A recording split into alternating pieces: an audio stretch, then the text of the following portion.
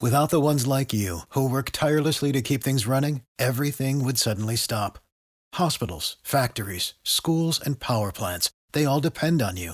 No matter the weather, emergency, or time of day, you're the ones who get it done. At Grainger, we're here for you with professional-grade industrial supplies. Count on real-time product availability and fast delivery. Call, click Grainger.com, or just stop by. Grainger, for the ones who get it done. You really need to build that team of qualified people, and that's what we help authors do. What if you could just get dressed in the morning to solve your health and wellness needs? We teach kids and make education fun. I'm Richard Gerhart. And I'm Elizabeth Gerhart. You've just heard some great tidbits from our show. Stay tuned for the rest. Want to patent your invention? The chance is near. You've given it heart. Now get it in gear.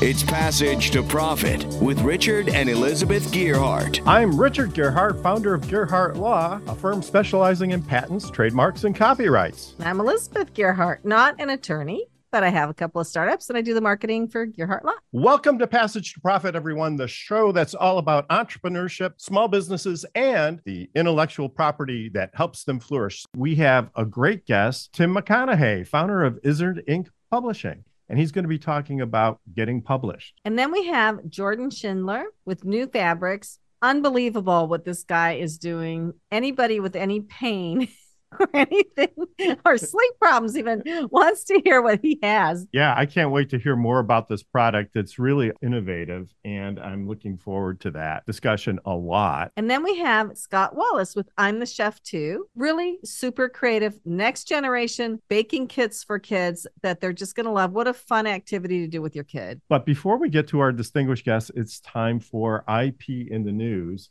Does artificial intelligence that creates artistic works, is that copyrightable? And should it be copyrightable? And what about the base? I think the whole lawsuit is about where does it get the data from to go into its database to allow it to create these in the first place? And so the case that we're talking about today is a class action suit that was started by an artist who had been posting her works on a website called DeviantArt for a long, long time. Her name was Kelly.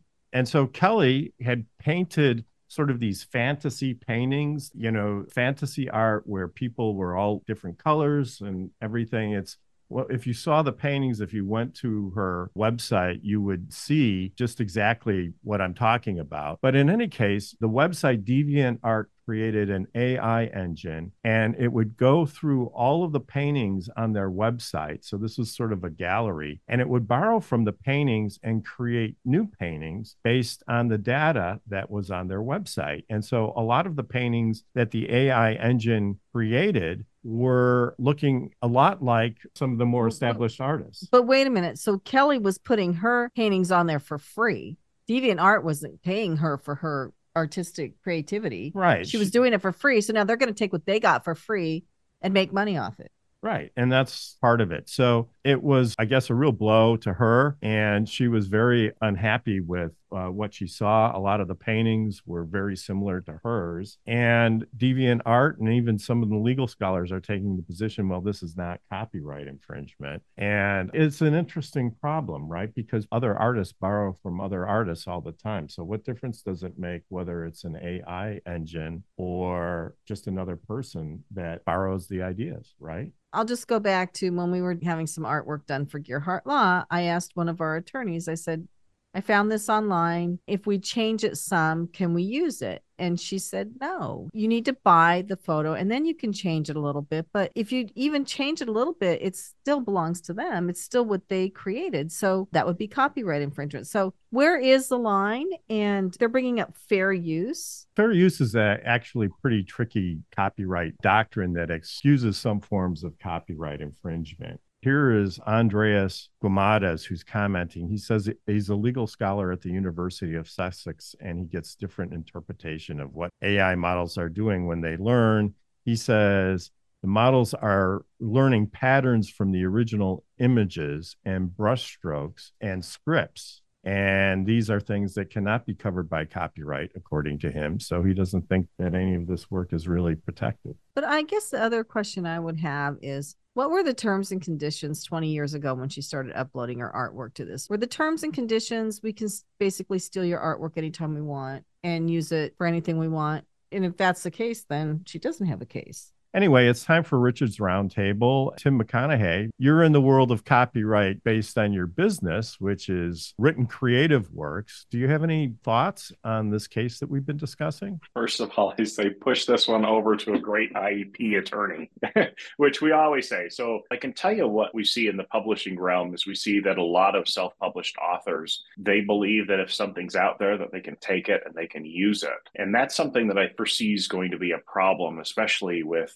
AI and what's coming down the pike of being able to track those images. So whenever we do anything with a cover designer or anything like that, we make sure that not only does the designer license that image or art, then they manipulate it, but we also do as well, because we just want to make sure we're protected. It's not worth the fight, so pay them. Well, I think that's a great process for your company. And I do recommend that if you're doing a lot of creative things, that you do get competent counsel involved to help you make those steps.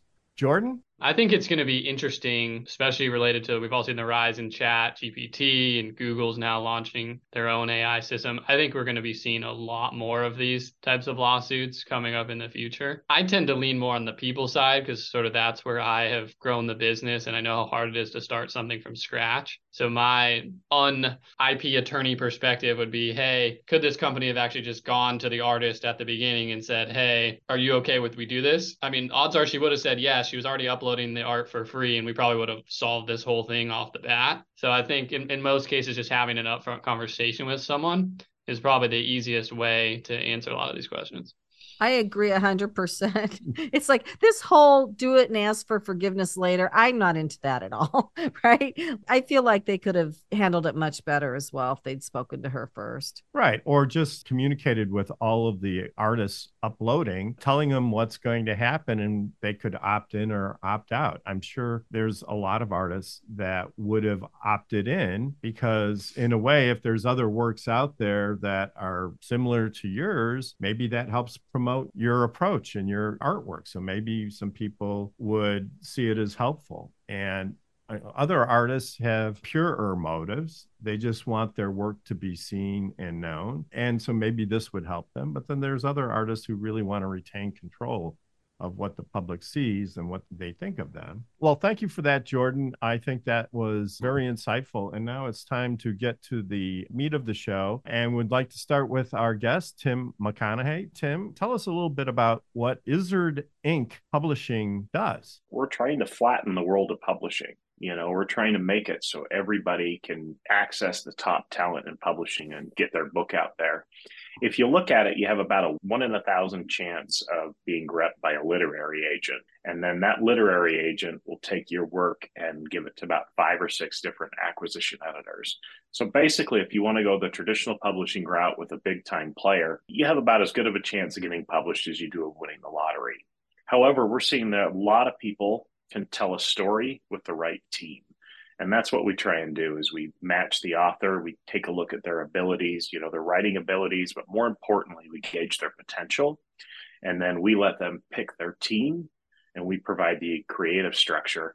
And then we walk them through the publishing process. So if I bring you my manuscript, do you help me clean it up and make it more interesting and more sellable? Yeah, so we have what we call a manuscript assessment process. And this is where we have 2 independent editors review at least the first portion of the book. A lot of times they'll read all the way through, but we want to know what's good, what's bad. Can we build anything here? And then after that, we have an action plan, which is exactly the steps that you'll need to take to get the book publishable. That's important. It's kind of a tough love process. And we tell people that it's tough love. We tell them it's difficult. It's going to hurt a little bit, but we'd rather they know at the very beginning of the process than when they're all done. I think what makes us really different is giving authors true, honest feedback and making sure that their book is publishable. If it's not publishable, we're going to hold it back and say, hey, this isn't quite ready. And this is the help you need in order to make it happen. And you find that a lot of people are great writers. They just don't have what we call an author platform to jump from. They don't have that audience. So a lot of times with their first time book, they need to build that audience. And that's what we help them with. That's important. I dabbled in writing books a few times and I've taken classes on it. Part of my problem was writing science fiction for young adults. A lot of the editors hate science. So they were like, we don't want science fiction books. You're crazy. But also, you have to have a huge marketing machine. You have to have a whole bunch of social media contacts before they'll even look at you. Yeah. If you don't have a platform of about 25,000 followers or more, you're not going to get picked up, or a literary agent's not going to look at you. How does somebody who maybe has a great book, has a great idea, they have a flair for writing, but they don't have the following yet, how do they break into the world of publishing? It's tough. First, you have to have good content, and that's the key. You look at the self-publishing market where anyone can publish and get things out there. Over 2 million people do it a year. Well, what's the problem with that? You haven't built your team. You don't know, it's like going and creating music without a producer, or a show without a producer. You really need to build that team of qualified people. And that's what we help authors do. We also, we analyze where they're at. We see what their potential is as an author. And then we match them with a really good team. The same people who work for Penguin Random House in the day, they moonlight for us and help our authors out, because in the end, they really want to just get down there. They got into publishing to help the authors, and that's what we do. It seems like everybody's writing a book these days and they're self-publishing it, and maybe they're throwing in a couple of pictures or something.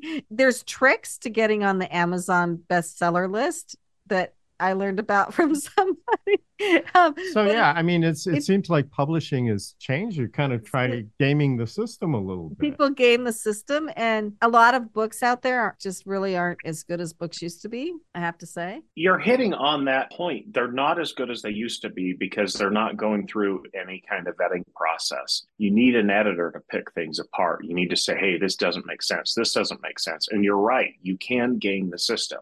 Being an Amazon bestseller, they have like 16,000 categories that can update every hour. I think we looked at it. You could have over 3 million Amazon best-selling authors a year, So yeah, it sounds great, but at the end of the day, it's like, okay, does this mean anything? And so when somebody says, hey, we can guarantee you're an Amazon bestseller, well, I guess if you publish a book and you're out of 2 million a year and 3 million could be, added to the Amazon list, well, you better be an Amazon bestseller, right? Right. So if I came to you with the manuscript, because I always have a book in the back of my head, I have one right now that I want to write, and I have never passed muster with any editors that have ever looked at what I've written. What's the first thing you would help me do? You'd look at it and you'd say, okay, well, it's a nonfiction. It's about a cat. And you might say, this is okay content. People might want to read this, but the way you wrote it really is awful. So then what do you do? Our approach is a solution-based approach. We want to figure out how writing can be publishable. How is your manuscript publishable?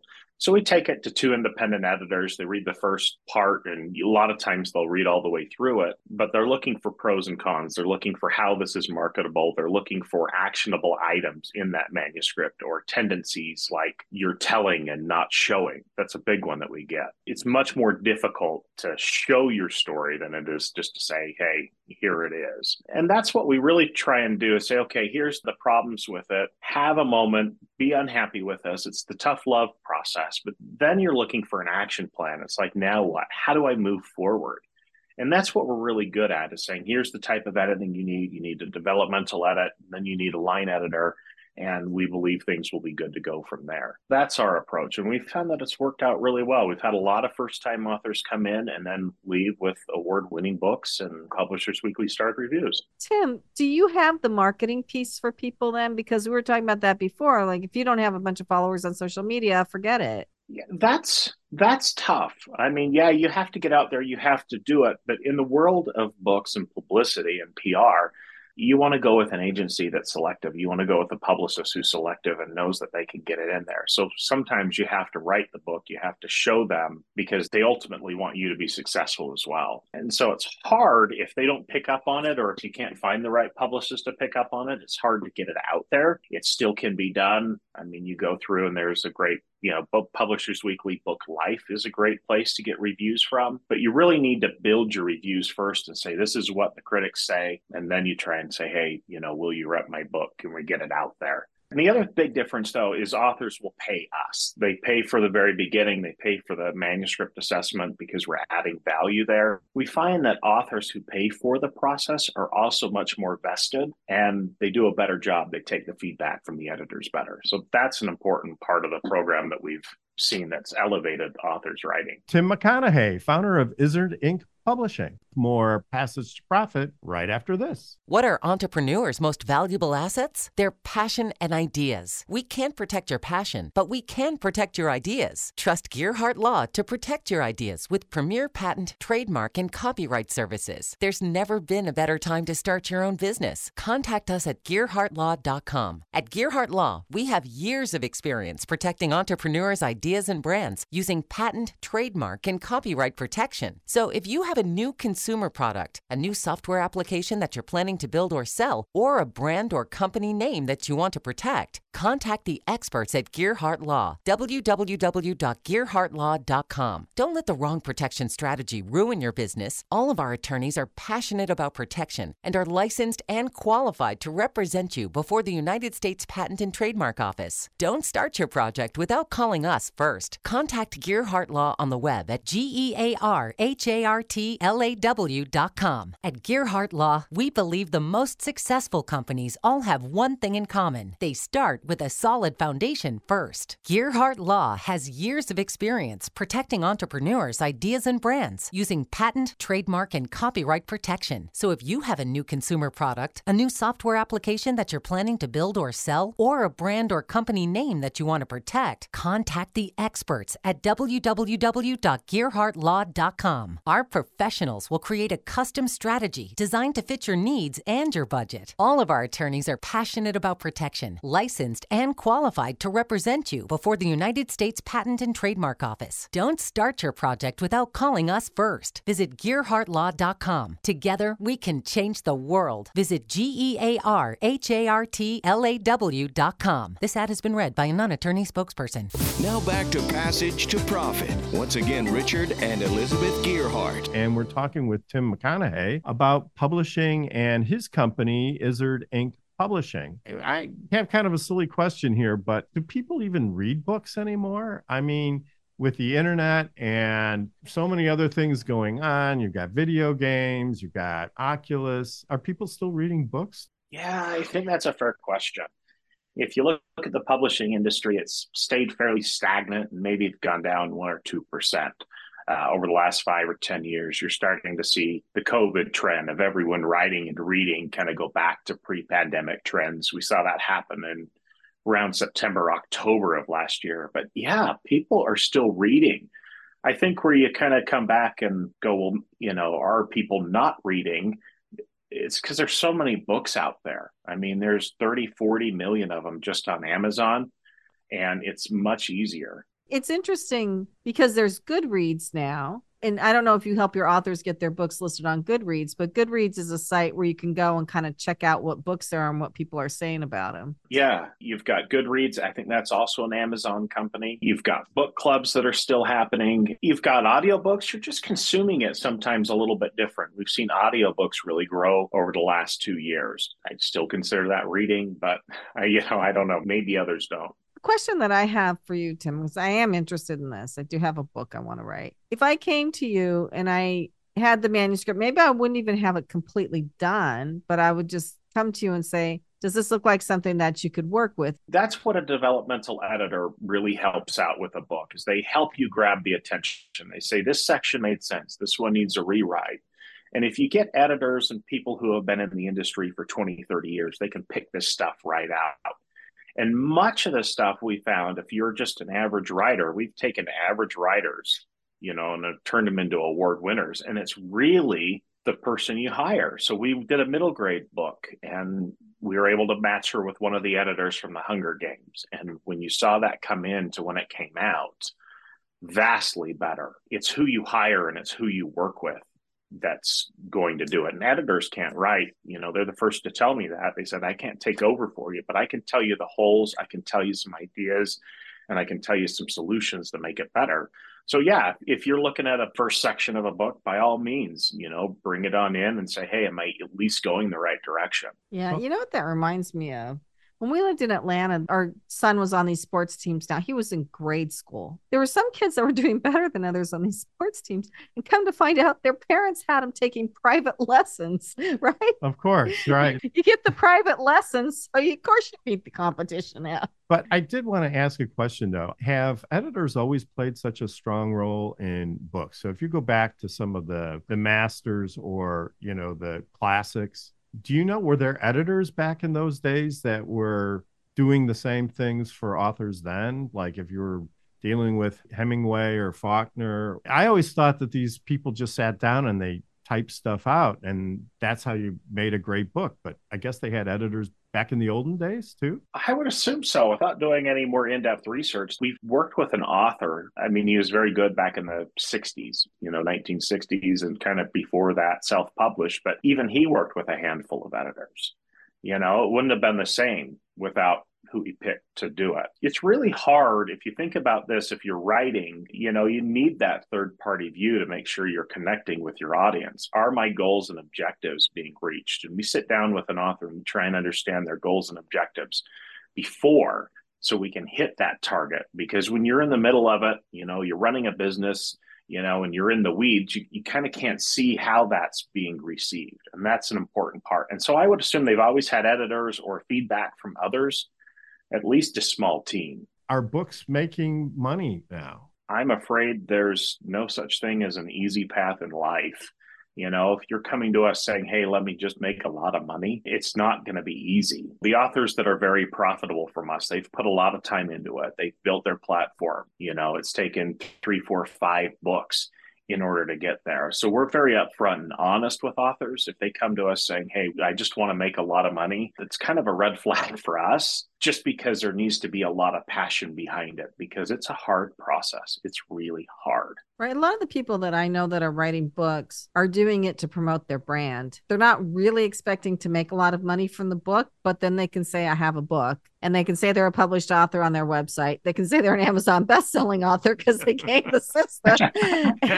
Right. It gives them credibility, right? It does. I think if you're doing that for a business, yeah, I think it's wonderful. We worked with cookbook chefs and authors, where they wanted to get their recipes out there. They can meet a whole new audience. It's a great way for me, instead of listening to somebody do a speech or paying a lot for an in-person meeting, I can just go and say, okay, let me read your 9-hour book or 300-page book, and let me get the most out of it for $15. I just think it's still very viable. So do you think there's a book in every person? Somebody once said they thought that there was a book in every person. I do believe everyone has a book in them. Richard has been doing some publicity, and the guy told him, well, since you have a radio show, you're probably okay without a book, but most people that are trying to get publicity write a book. It's also a great way to make extra money, especially if you're speaking. We've worked with Dan Clark, and he's a Hall of Fame speaker. And when he goes and he speaks, 100, 2, 3, 4, 500, 1,000 books. He can just book the speaking gig and send a book out with him. It's just a way to make extra revenue too. There you go. I think, though, if you go through a reputable publisher, having written a book does give you credibility and authority. And so that credential means that you're somebody that people should listen to. Reputable's the key. And if you do it right, you work with the right editors like we talked about, it just only strengthens not only your book, but I've seen it strengthen their business. Sure. They can be more concise in their message. They can say it better, and they know what's going to resonate because they've gone through the process saying this resonates with readers. This can resonate in my business. Tim, this has been fascinating, and thank you for sharing your insights about the publishing industry and Izzard Inc. Publishing. Where can people find you if they want to learn more? We're izzardinc.com, izzardink.com. Happy to chat about any projects that they have. Passage to Profit with Richard and Elizabeth Gerhardt, our special guest, Tim McConnehey, and we'll be back right after this. Hi, I'm Lisa Askley, the inventress, founder, CEO, and president of Inventing A to Z. I've been inventing products for over 38 years. Hundreds of products later and dozens of patents. I help people develop products and put them on the market from concept to fruition. I bring them to some of the top shopping networks in the world. QVC, HSN, eVine Live, and retail stores. Have you ever said to yourself, someone should invent that thing? Well, I say, why not make it you? If you want to know how to develop a product from concept to fruition the right way, contact me, Lisa Askeles, the inventress. Go to inventingatoz.com, inventingatoz.com. Email me, lisa@inventingatoz.com. Treat yourself to a day chock full of networking, education, music, shopping, and fun. Go to my website, inventingatoz.com. Passage to Profit continues with Richard and Elizabeth Gearhart. We just heard from Tim McConnehey. Really nice update on the publishing industry, what Izzard Inc. Publishing is doing. Lots of great insights. If you haven't had a chance to hear the whole interview, you can pick it up on our podcast, Passage to Profit Show, anywhere you get your podcasts. And now it is time for Elizabeth to talk about her project. So what's going on with you and your stuff? So I have two projects going on besides this and the marketing at Gearhart Law right now.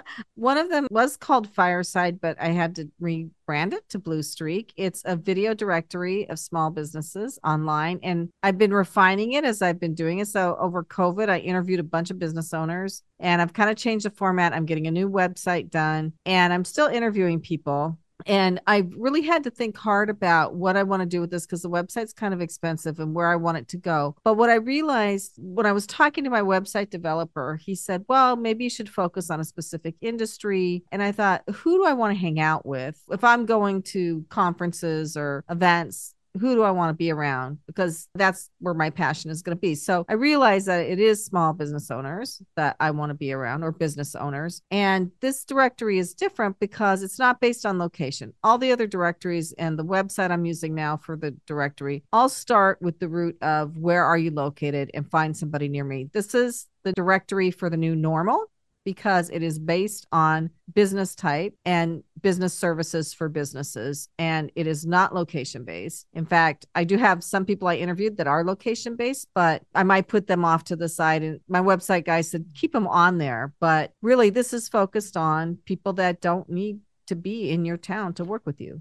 My other project that I started recently, we adopted a kitten, and he came up from Kentucky to New Jersey. And after I'd had him for a little bit, he started scratching his face.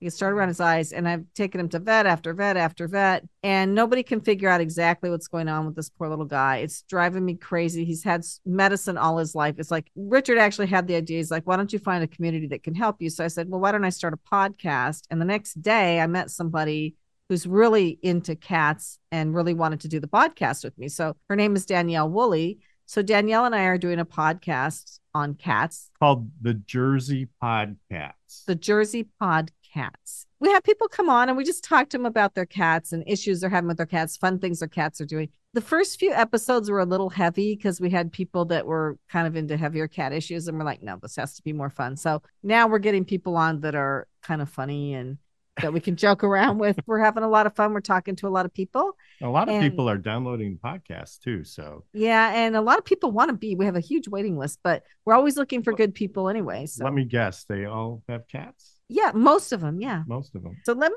introduce our next presenter. Jordan Schindler has new fabrics, and this is so innovative and cool. Jordan, please tell us what you're doing. Super simple. We're all wearing clothing right now. What we do is we put medicine into clothing. That simple. So instead of having to take a pill or use a cream or a patch, what if you could just get dressed in the morning to solve your health and wellness needs? And so we've developed a technology that embeds vitamins, supplements, medications in your clothing. And that's effective through multiple wash cycles. So for example, it might be a line of topical analgesics. So think about a pain reliever like Icy Hot or BioFreeze in a sock, a knee sleeve, a back brace. It might be melatonin in your pillowcase to help you fall asleep at night. Or it even might be a hat with Rogaine to help regrow hair. The possibilities are endless. Ultimately, what we're solving for is patient compliance, right? We're all increasingly busy. We're doing all these cool startups and all these things. And sometimes we forget to take pills or use creams as directed. It's hard to change consumer behavior, but we all get dressed in the morning. Clothing contacts our skin all day, every day. And it's sort of the perfect platform for simplifying health and wellness outcomes And that's this category that we pioneered called healthwear. So we see the day where no longer are people going to the store and buying a garment simply based on color or size or brand, but truly based on what health benefit you want from your garment. How did this idea come up? Tell us a little bit where this started. 10 years ago now, I was in college at the University of Washington in Seattle, and like a lot of college kids, suffered from bad skin and learned about the link between your pillowcase and bad skin. And so as you sleep, dirt and oil builds up, clogging your pores, and ultimately went to the dermatologist and was recommended to wash my pillowcase 2 to 3 times per week, which, as you can imagine at the time, as a college age male, was never going to happen. We're almost a decade later, and it's still never going to happen. But that's what got me thinking about how do you create a benefit from a garment or fabric, something that contacts your skin all day, every day. And so started researching patents, got connected to MIT University and some drug delivery scientists, and then actually came out to North Carolina to be in the heart of textile manufacturing advanced materials. And so ultimately that's where we started. And this company has led to this intersection between traditional textile apparel and pharmaceuticals. And so we are this platform company that can deliver all of these different applications more conveniently through a garment that you're already wearing. Is there an FDA component there where you need to get some sort of approval, or is that pretty straightforward? Absolutely, there is. So all of our products are actually made here in North Carolina in clean rooms. So we have to go through all of the qualifications that any other drug OTC product would have. So ultimately, it depends on what ingredient you're using and what claims you're making. So if you're starting with something that's a cosmetic or a drug, it might fall under the monograph. If it's something that's like a hydrocodone, right, that's a much more regulated compound that would require a new drug application, which is a 3 to 5 year process. So we're staying today in sort of OTC cosmetic, lower regulated. The FDA in essence says in the case of pain relief, here are the levels for safe, effective pain relief. If you can deliver within these levels, here are the claims you can make. So temporary relief of minor aches and pains associated with strains, spasms, bruises. So that's the space that we play in today. But ultimately, yeah, we consider ourselves as a drug delivery device, right? To your comment on antimicrobial, this is really the next generation of that, where there's actually a garment that acts as a reservoir system that can deliver ingredients to the wearer, to the body. And we actually have our own drug delivery lab here in North Carolina at the University of Charlotte. We actually do comparison studies and measure release via a garment versus a cream. And so ultimately what we found is that in the case of a cream, most people typically don't do it every 3 to 4 hours as directed. They're not really measuring out a dose. It's sticky, it's messy, it gets into your clothing, versus if you are able to have a consistent rate of release versus an 8 or 10 hour day through a compression garment, you're actually getting a more effective dose that's penetrating further into the dermis and epidermis than that cream where you get that roller coaster of release over time. And so ultimately, to come back to your question, right, we have to follow all the FDA procedures, even though we're making a t-shirt. And so it's been this really interesting evolution of supply chain because I use the analogy of a bottle of aspirin. If that bottle is supposed to have 100 pills and shows up with 97, you got a massive problem. If my t-shirt has a little too much white or black yarn in it, nobody really cares. And so we've had to rethink that GMP, good manufacturing practice, all the way through the entire textile supply chain. So you're not just like taking a tube of icy hot and smearing it all over a sock and saying, here.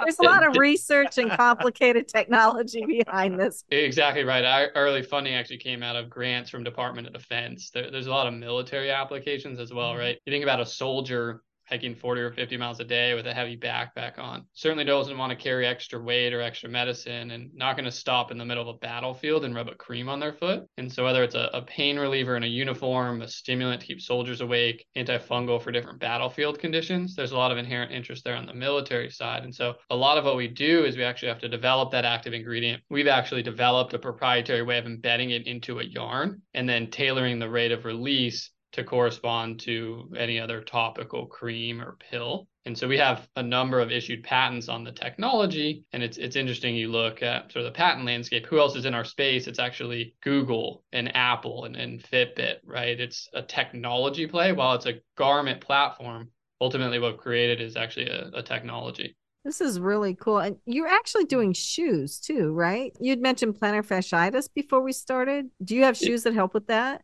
Yeah, we've got socks as well. So you think about I'm at a trade show or I'm working out or running a marathon. I don't want to stop and rub a cream on my body. And so if you can get that consistent rate of pain relief all day, you actually have a much easier way to simplify behavior. And that's the same that our retail buyers said as well. So I mean, you can buy our products today at Walmart, Target, CVS, Walgreens, in the pharmacy. And in sitting down with the retail buyers, in 2 minutes, they go, I get it. There's this huge correlation between people buying braces and pain creams. Why not just put the two things together, right? I twist my ankle, I'm probably buying a brace and a pain cream. It's two products, two supply chains. In this case, it's one product, simplified behavior, better environmental footprint, and it's easier for the consumer. What products are actually out there on the market now that your company is marketing? You can buy our products that are pretty much for any joint or muscle ailment. So we have an ankle, we have a knee, we have a wrist, we have an arm. We just launched a back and a neck. Ultimately, we sent a note to our consumers and they said, what hurts in this work from home era? Everyone's hunched over as I am, back hurts, neck hurts. And so those were the latest two products that we actually just launched early this year as a response to what do consumers really want and need in their daily lives. You're selling these a number of places. Who's your typical buyer? Do you know? Typically 55 plus, someone that suffers from chronic pain or arthritis, taking multiple pain pills a day, worried about liver or digestive system issues, right? Why does this person have to take a pill when their foot hurts, right? Why can't they just apply something directly to the point of pain? And so if you can simplify behavior for that person, they inherently get what we're doing. Secondary audience is much younger than that. It's athletes. It's people that are playing sports, that are running a marathon. Their body's hurt and they need something to solve that while they're in the middle of a race or a game. It's really anything that can be delivered topically through the skin, either a cream or a patch, you can deliver through a garment form factor. And so there's a lot of applications. I mean, we sort of joke, but we get requests, hey, I want a headband for my hangover, right? Like there are certain ingredients that can actually be delivered through your skin into your bloodstream. And so certainly on the roadmap for the future for us. So I went on your website and I was kind of shocked at the price of these because they're not as expensive as I thought they would be. Really, the price is a good deal and they last for 15 washings about. Is that right? That's exactly right. Or 150 wear hours of use. Yeah, we wanted to price these things as cheaper than buying a pain cream and a brace. This thing will last for 4 to 6 months, depending on use. And $19.99, right? It's actually a much better value than the alternative. Right. For brand new technology like this, I think that's a really good deal. So how many of these can you wear at a time? Like, could I put one on, one on my back, one on my feet? It's funny because we often joke about doing a full body Snuggie. Like one of our employees got into a car accident and we're like, can you just make a full body suit? And ultimately you can control the dose via our technology when we're making them. And so you can have a lower strength version that's a full body versus a more concentrated extra strength for doctors' offices. And so we're actually able to tailor that dose up or down as desired. What about fashion and style? So we're actually only providing and creating the yarn, which is a precursor that goes into any garment that you're wearing. And so our yarn might actually only be 5 or 10% of that garment, right? In the case of a sock, you might only want pain relief in the ankle or in the toes. And so we'll actually partner with leading apparel brands to actually create and implement this into their existing product lines. So you can imagine a Nike sock with Icy Hot, a Lululemon garment with Olay moisturizer, all powered by New Fabrics technology, but you don't actually sacrifice anything on the fashion and design side because our yarn is always on the inside where it contacts the skin. And so you can do whatever patterns or companion materials that you're looking for in that garment. Where can people find out more about your products? They can certainly go to newfabrics.com, NUFABRX.com, or any local pharmacy, Target, Walmart, CVS, Walgreens, next to the other sleeves and braces, and they can check us out. Thank you for that. And I think you're ushering in an entirely new wave for the future of healing clothing. Something I'm definitely going to buy in the very near future. It's really all about category creation, right? This is a new category of garments, and that's what we're trying to create in healthwear. Excellent. Thank you. Now we need to move on to Scott Wallace with I'm the Chef Too. And he has another product that makes people's lives happier. Tell us about I'm the Chef Too. I'm the Chef Too is an educational company, very different than what I did in my previous life. But it's an educational company that does curriculum-based cooking kits for children. So we teach kids STEM through the vessel of cooking. We do it theme-based. So they learn through a theme through a recipe, and we make education fun. We do this through our e-commerce website. We sell nationwide, and we're breaking into Canada in next month or two.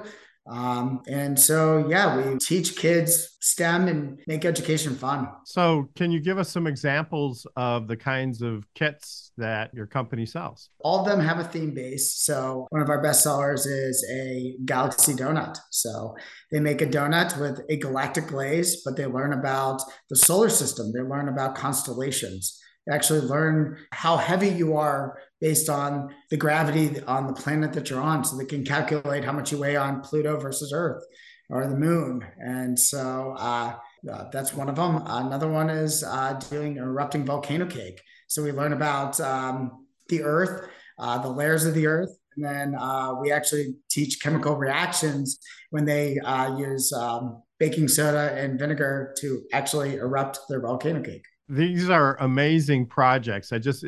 I find that the notion of connecting heaviness and weight with a donut seems to make sense to me. So would they end up with like little pictures of the solar system in the glaze? Is that kind of how it works? With the Galaxy Donut, what we do is they actually make a glaze, and then we give them the food coloring, and they swirl it around and they dip it. When they pull it up, it actually has what it looks like a galaxy. It's really just a vibrant color scheme of what you would see if you were looking into the night sky. There was one I saw on your website that had little animal shapes. Do you give cookie cutters too with some of these, or? Yeah. So every month, so we do subscription based, and then we have our a la carte kits. So those are previous subscriptions. Our model is to make 36 kits in the next 36 months. Every one of our kits come with the dry ingredients, which we produce in our food manufacturing facility. And then the specialty items, which will be the silicone molds if you're making a donut or if you're cutting a cookie. One of the kits that we have is they make a medieval castle. So they get the cutting tools to make that. And then we give them the silicone that actually presses into the fondant that we give them so that they can actually make the walls and make it look like a medieval castle. Oh, that sounds so like this fun. is kind of like gingerbread houses on steroids, right? Yes, my partner in life and my boss in work, Lisa Wallace, this was her brainchild. And when she came up with the idea, she was like, listen, I need to talk to you. And I was like, okay, what's up? By the way, she was 8 months pregnant with her third child. And when I'm getting back from the operating room and I hear, I need to talk to you at 9 o'clock at night, that's never a good thing to hear. And she was like, listen, I want to teach STEM through the vessel of cooking. We have a son that's special needs, and she was really connecting with him through the kitchen. She goes, there's STEM and there's cooking. There's nothing that comes together. And I was like, well, that's a great idea. And I was like, how can I help? She goes, well, I know nothing about running a business. I'm like, okay, we'll figure that out. She's like, so I want to pick your brain. I need $500 and I just need your support. I'm like, done, and done. That was on a Tuesday. On Friday, a couple questions through the week, she comes, hey, I need to talk to you again. I'm like, remember that idea? I'm like, yeah, the cooking thing. She's like, yeah, have good news and bad news. I'm like, we always start with good news. What's up? She goes, well, I have our website set up. My LLC has been submitted. I'm under budget, and my next class is tomorrow. What's the bad news? She goes, you're my assistant.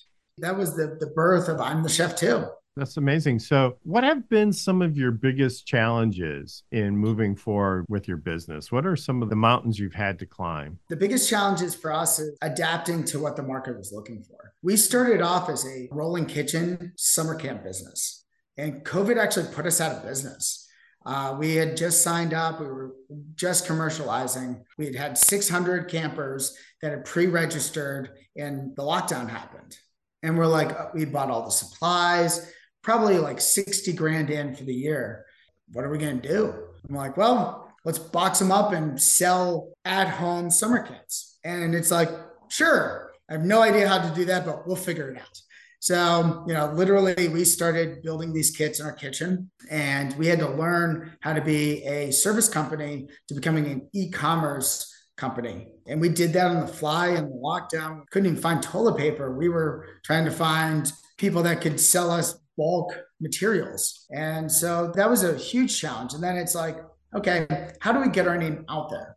How do we make I'm the Chef 2 a household name? Going into the digital marketing, like talking about like, hey, people need to know you before they'll buy from you. How do we make ourselves a presence? We've figured that out through partnerships. We banked a lot on other people's network and just digital marketing, figuring out what our customers wanted to hear, and then multiplying. And then also not falling in love with any one kit, like kits that we've made that I loved.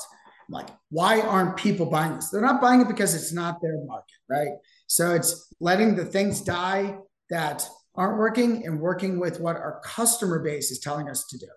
And that's been a huge thing for us. It's listen to the ambassadors, the people that are telling us what we need to be, and following that, continuing to create iterations of our business to make us better. And it's always gone through, and we make lots of mistakes, only making the mistakes once if possible and growing from those mistakes. And I love that. I mean, we've done previous shows with people, and the theme is listen to what your customers want.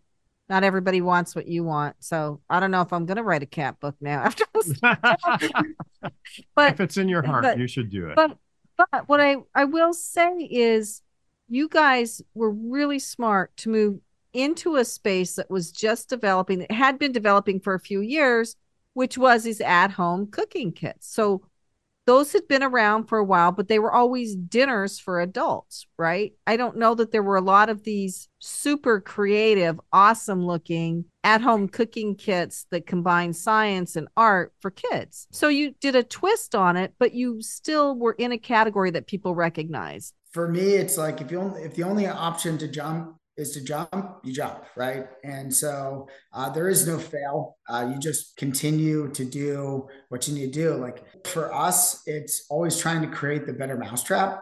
And we're on our like 4th or 5th iteration of our business. And every time we come out leaner, better, smarter, and we just try to continue to adapt to what the market's asking for and continue to make kids learn without knowing that they're doing their homework while eating.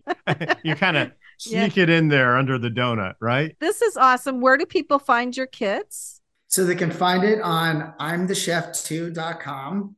And we're also on Amazon. Check us out. We're a subscription-based company as well as a la carte. So come see us at I'm the Chef 2.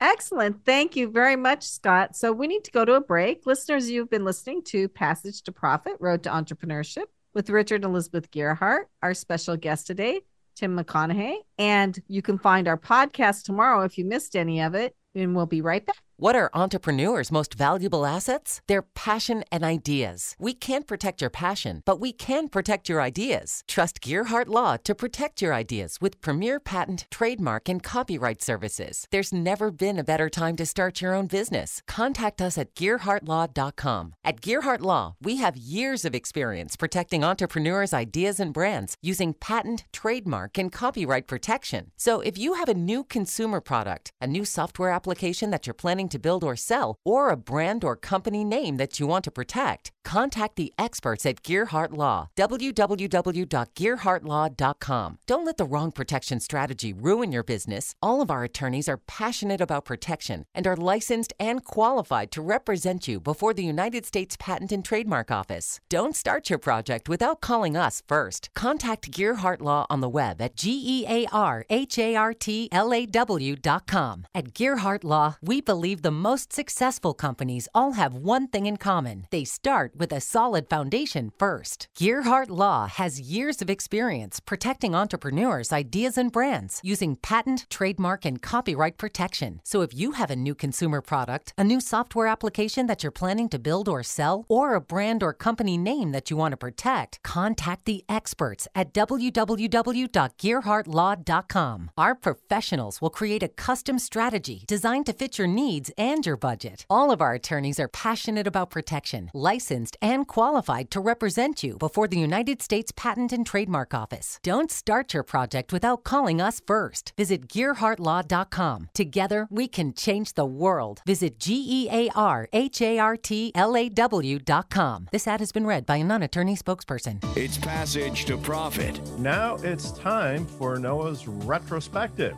Noah Fleischman is our producer here at Passage to Profit, and he never stops trying to make sense of the future by looking at the past. There is a fascinating book I finally got around to reading. It was written almost 60 years ago, and it was called Understanding Media by a professor named Marshall McLuhan. Believe me, if there's one thing this man did not understand, it was media. The poor thing spends an entire book trying to convince us that the newest form of electronic media, which back in those days was television, is actually serving to divest us of our independent capability of thought and action as a people, and only serves to turn us into some kind of mind slaves in the process of aiding and abetting the electronic message in its own right. Come on, did you ever? You know what I'm going to do? I'm going to go on Facebook and write a couple of paragraphs of just what I think about this. Then I'm going to go onto Twitter and form my thoughts into one of those little 4-word captions and let people know. Next, I'm going to go onto Instagram and take a photograph of his book and post it next to a photograph of a mushroom cloud. I think that'll really convey the message that Oh, I know what you're thinking. I know what you're thinking, and I can tell you right now, it's not true. My television is in another room entirely. It's not even plugged in. And I don't even have cable. Now more with Richard and Elizabeth. Passage to Profit. What an amazing show we've had so far. Now it's time to get to know our guests a little bit different way. This is the brainchild of Elizabeth Gerhardt, co-hosting. And so what is the question of the week this week? I'm going to ask Tim first. Tim, if you were to write a book about yourself, what is one of the most important things that would need to be in there? I think one of the most important things that would be in there is to embrace challenges, embrace when everything is going wrong. It just makes you stronger. You know, I love it when things go wrong, because just as I'm the Chef too is just saying, you're able to look back and look at those times where you're like, hey, there's no way out, but there really is. And it makes your business better. It makes you better as a person. You know, I've hit those pivotal moments in my life, and I've been able to reach out and find the Goldman Sachs 10,000 Small Business Program, which put me on a foundation to then in April graduate from Harvard Business School and with a certificate in Owner's President Management. It's been through those times of adversity that it's made me a better person. And so that's what would go in my book. Excellent. Jordan, what about you? What would be the most important thing in a book about you? Outside the box wins. Sort of this intersection of two different categories, right? Pharmaceuticals and textiles has not been easy, but I think looking at how do we think differently? How do we try to solve problems that haven't already been solved is what's allowed us to be successful as a business. And I think that's a lesson for everything, right? What are the problems in my life or in other people's lives, and go out and think differently and solve it. And I think if we can all do that, the world will be a better place. Excellent. Thank you. What about you, Scott? Yeah, great question. I would say never give up. Life is always going to throw something at you. It's adapting and overcoming problems so that you can be a better you.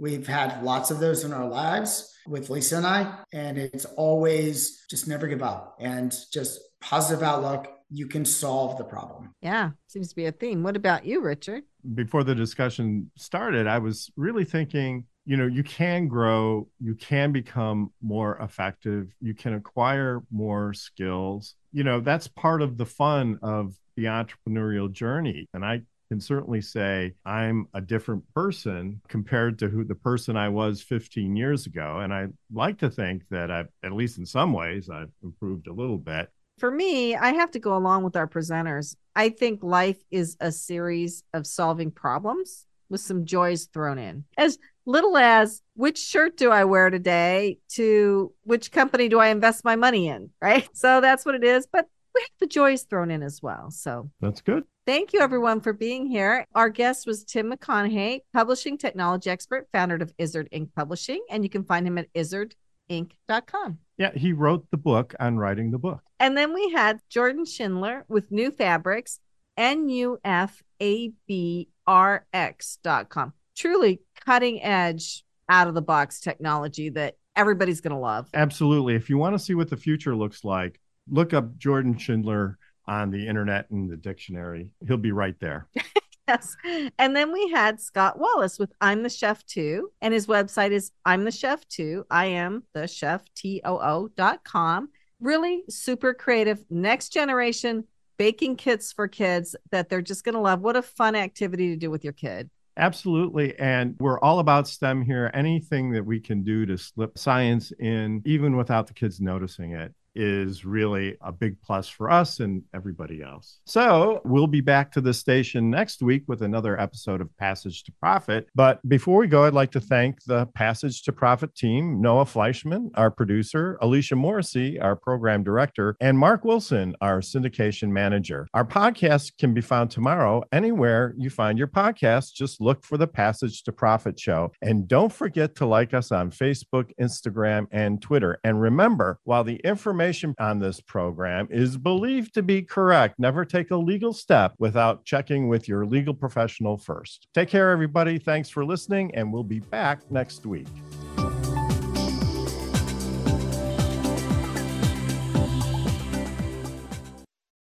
Without the ones like you, who work tirelessly to keep things running, everything would suddenly stop.